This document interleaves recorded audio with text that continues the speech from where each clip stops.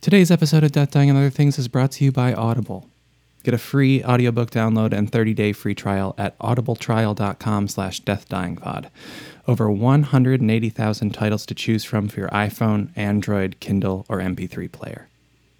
Today's episode of Death, Dying, and Other Things is also brought to you by BarkBox.com. Get one free extra month of BarkBox at getbarkbox.com/deathdyingpod. You're listening to the Modern Horrors Podcast Network. Just a quick shout out to Daniel Smith and Daya Darko for supporting the show on Patreon. It means a lot. If you'd like to support the show, you can go to patreon.com/deathdyingandotherthings. Any little bit helps. Now, on to the show. I love old furniture. The look, the smell, the solid construction. And I love walking around thrift stores and antique shops and finding something that will fit just right in the corner of the room. Anywhere that smells of dust and mold and makes my allergies go haywire. I love to walk around, perusing the piles of junk until I find something special. And then bringing the table or shelf or whatever it is home and finding out it doesn't quite fit how I thought it would. This month, on Death, Dying, and Other Things, a story about an antique cabinet. In A Cabinet, a Bone, and Two Pieces of String, a woman finds something in her new antique store find.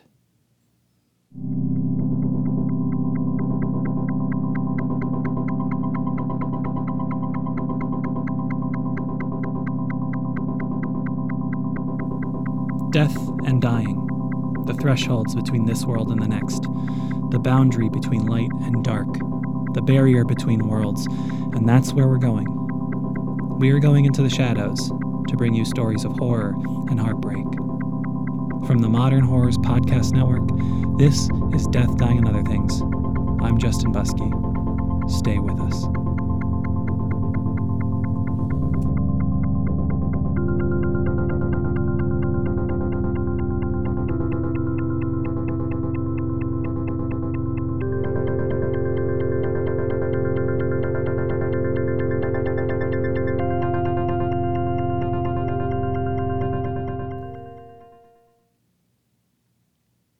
In the back of the old antique shop off 32nd and Hazel, past piles of dusty glasses, past coffee tables no one will ever buy, past 5 or 6 paintings of Jesus depending on the day, past that suit of armor that is in every single antique shop in existence, was a 6-foot wooden cabinet.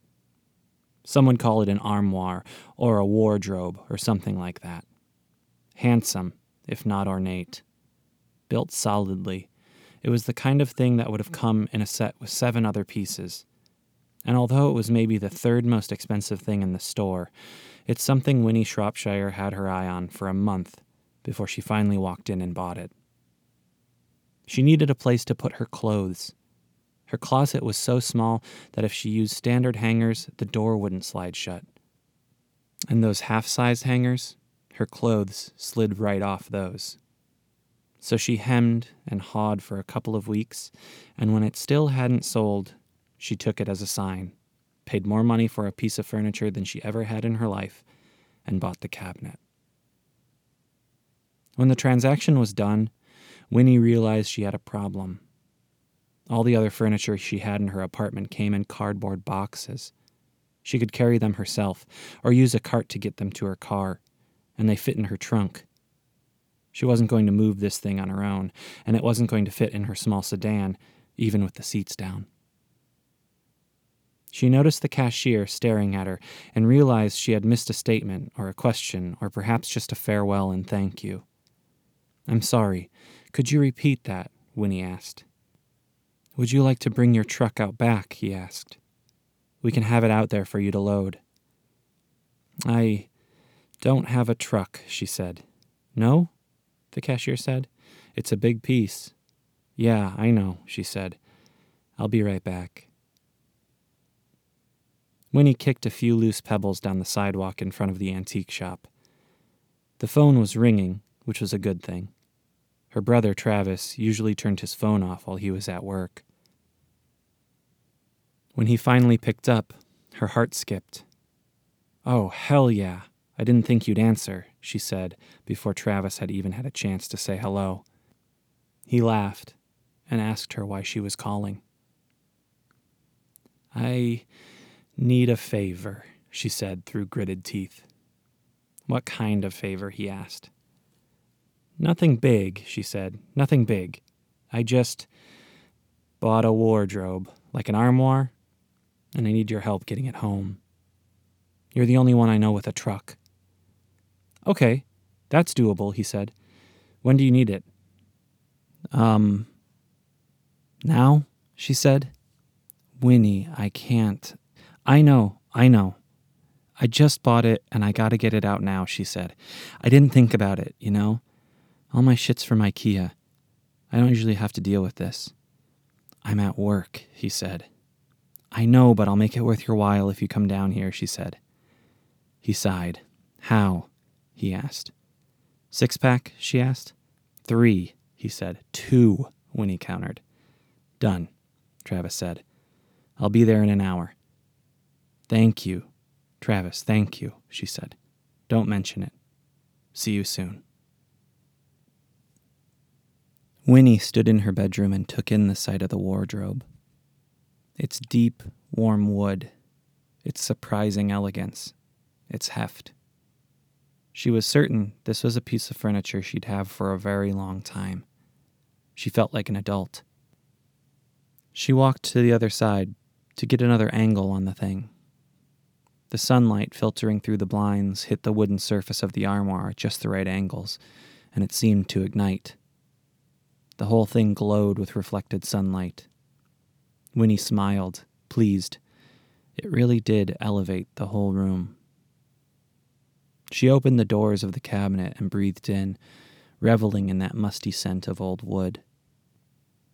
She grabbed a stack of her clothes and set off to fill that wardrobe up. But then she saw, in the lower right-hand corner, near the back, a little spot she hadn't seen in the shop. A panel of wood, maybe 4 inches by 4 inches, that was just a little bit off compared to the rest. It didn't quite have the same finish. It wasn't lustrous, and in fact, the grain of the wood was different. Perhaps a different wood entirely. She sighed, slightly disappointed that the furniture she had purchased from an antique shop wasn't perfect. She bent down to run her hand across the area. She felt on the surrounding areas that smooth, finished wood give way to something altogether more rough within that unfinished square. And more than that, the square of imposter wood didn't quite fit. It rose just a few millimeters above the rest of the bottom shelf. Winnie huffed, ran her hand across it again, and then poked that square of light wood. It moved slightly in its spot, proving to Winnie that whatever reason this poor patch had for being there, it hadn't been installed remotely adequately. She dug a few fingernails into the fractional space around the patch of wood, wiggling it like a loose tooth. She withdrew her hand quickly when she felt a small jab and found a large splinter shoved underneath her fingernail. She shook her head, hurrying to the kitchen and returning with a butter knife, which she shimmied into that same sliver of space that had attacked her moments before. The blade of the butter knife just fit, and she pried that small square of light wood out of its place in the armoire. What Winnie found was a small 4-inch square compartment, no more than 2 inches deep, and inside that small compartment she found a folded piece of yellowed paper and a small gray bone tied tightly on each end with 2 pieces of string.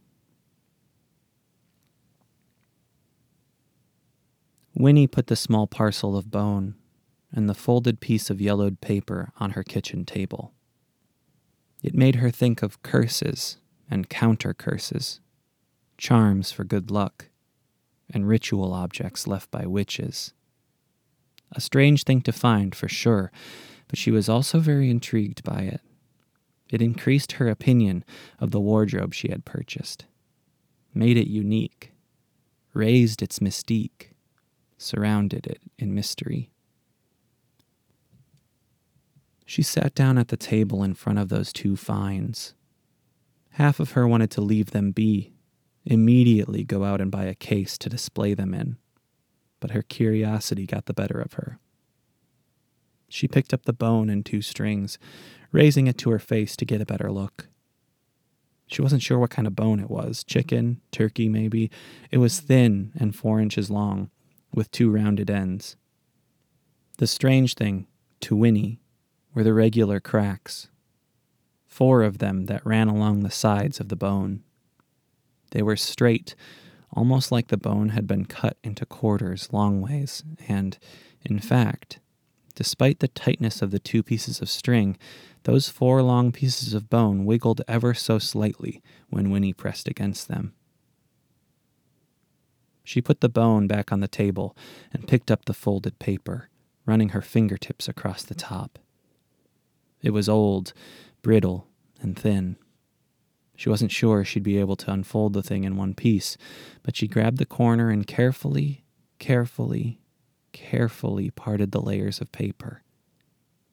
The quarter-folded paper fell open easily, those ancient folds giving any tension they had as Winnie flattened the paper against the table.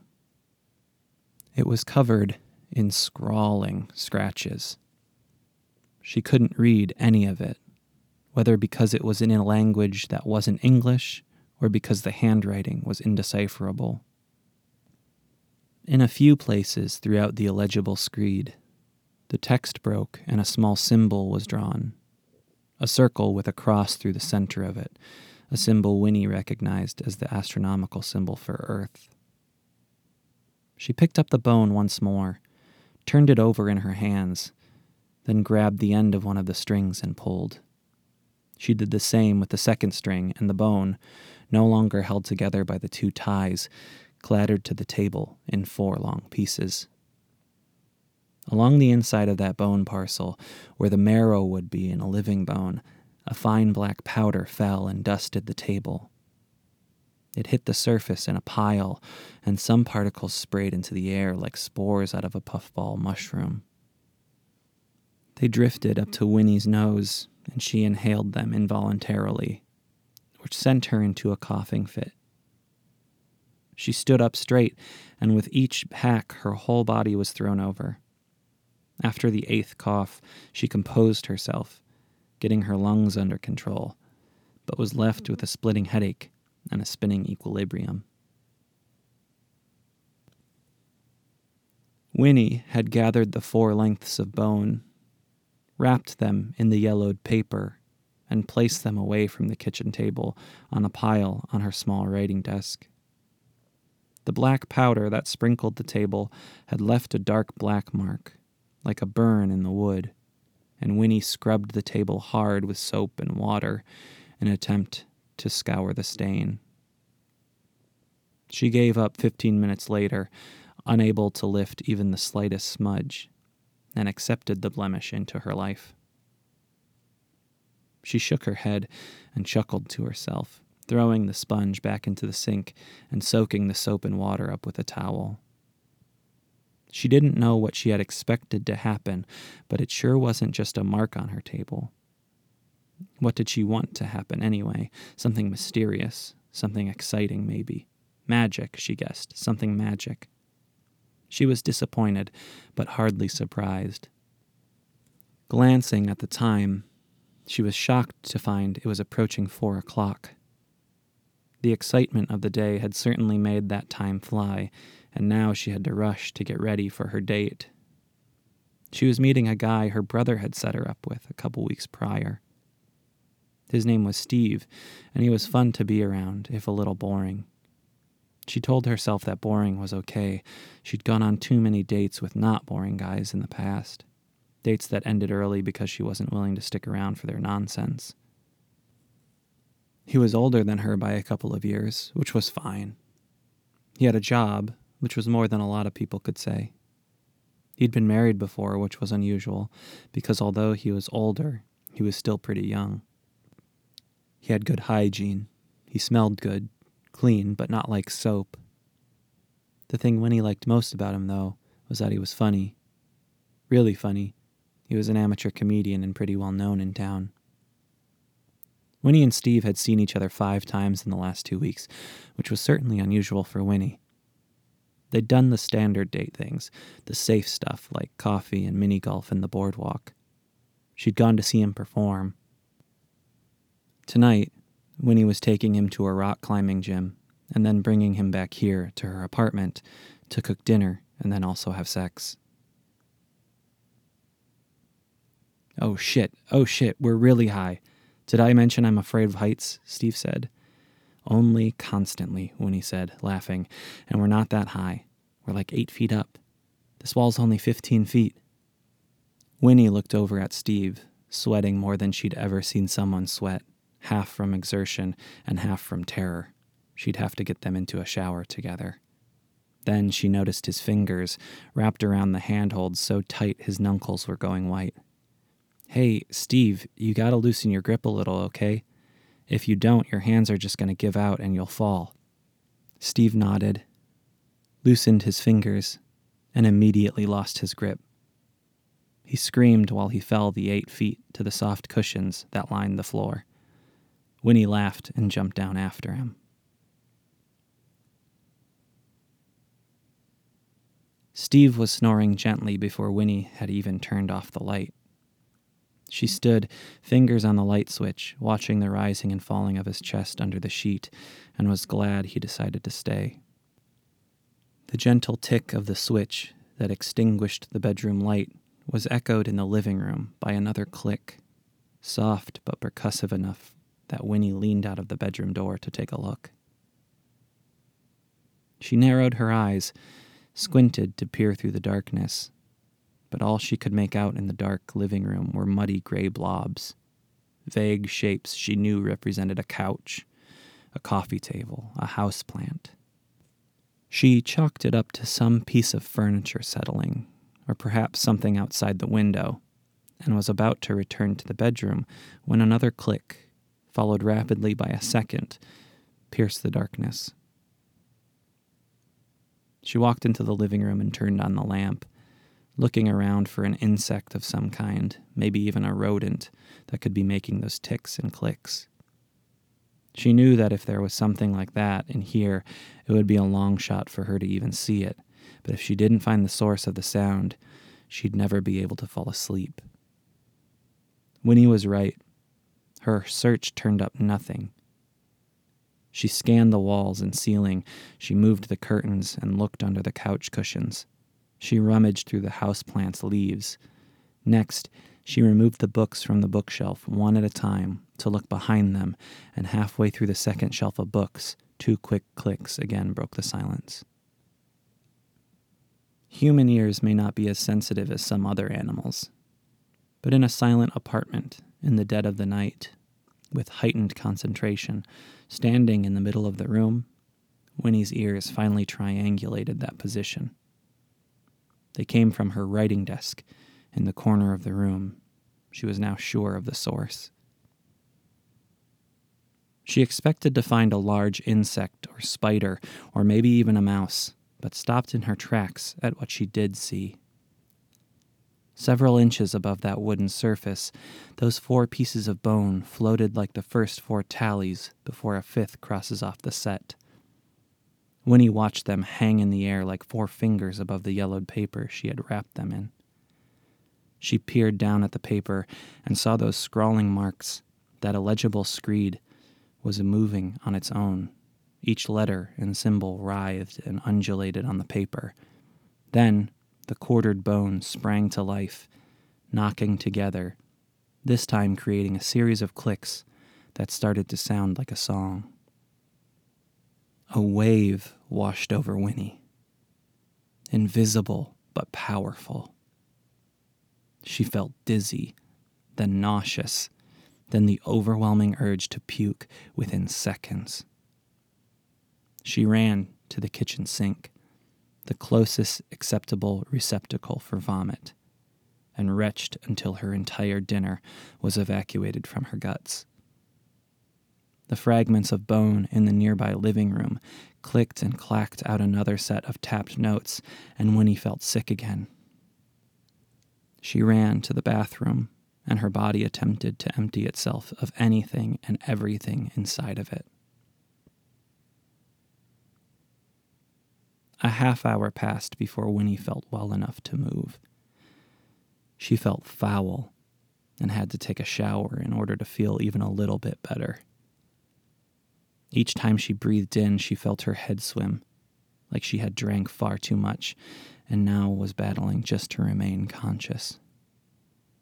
She wrapped a towel around herself, the only dressing she could muster, and opened the bathroom door. As soon as Winnie had opened the bathroom door, the infernal bone clicked out another short tune. In the other room, the bedroom, in response to the bone's percussive melody, something clicked. Then there was a pause, and then a long, slow creaking, the sound of a door easing open, or a cabinet. Winnie stumbled into the bedroom and was struck by the smell. Steve had not escaped the effects of that hellish spell, but hadn't had the strength to move from the bed. She retched, but there was nothing left inside of her stomach to expel.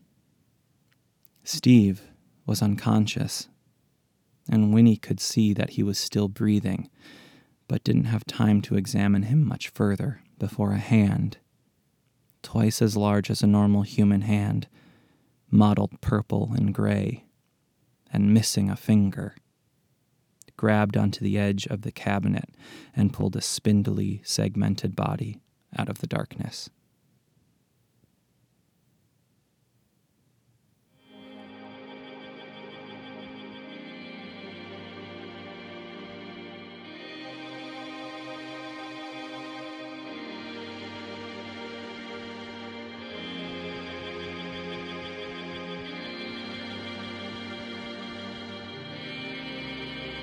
This episode of Death, Dying, and Other Things was produced and edited by me, Justin Buskey. The story, A Cabinet, a Bone, and Two Pieces of String, was written by me too. You can follow me on Twitter at Justin Buskey. Intro and outro music is by the prolific Eric Warnke. Check him out on SoundCloud. Special thanks to Antique Shops and Old Furniture. Death, Dying, and Other Things is a member of the Modern Horrors Podcast Network. Check out all the other shows. They're so great. New episodes the first Thursday of every month. This has been Death, Dying, and Other Things, and I've been your host, Justin Buskey. Stay out of the shadows.